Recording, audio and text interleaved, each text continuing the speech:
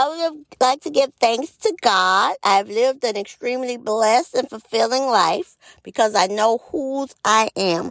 And I thank God for being in my life and being with me through the trials and tribulations that I've come through.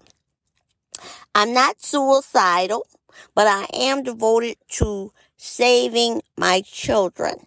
This is my first attempt at a podcast to bring attention and awareness to some of the things that I've observed through the tribulations that God has brought me through.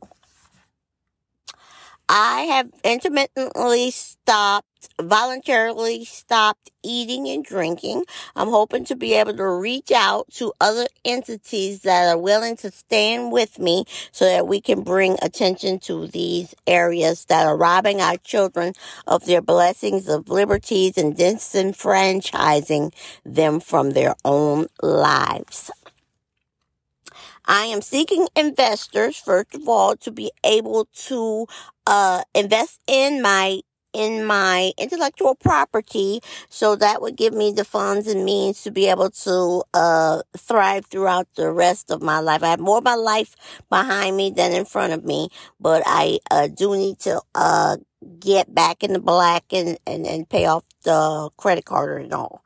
Also, I would like to find star power philanthropic benefactors that are able to help with the resources we would need, like platform, and if we need to lobby politicians and whatever efforts need to be made for reform.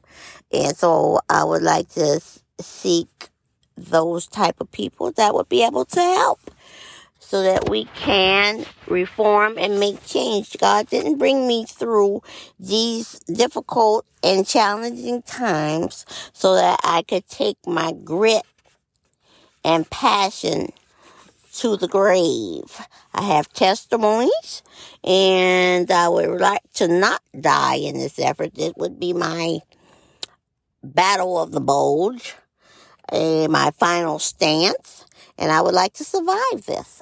So that changes can be made.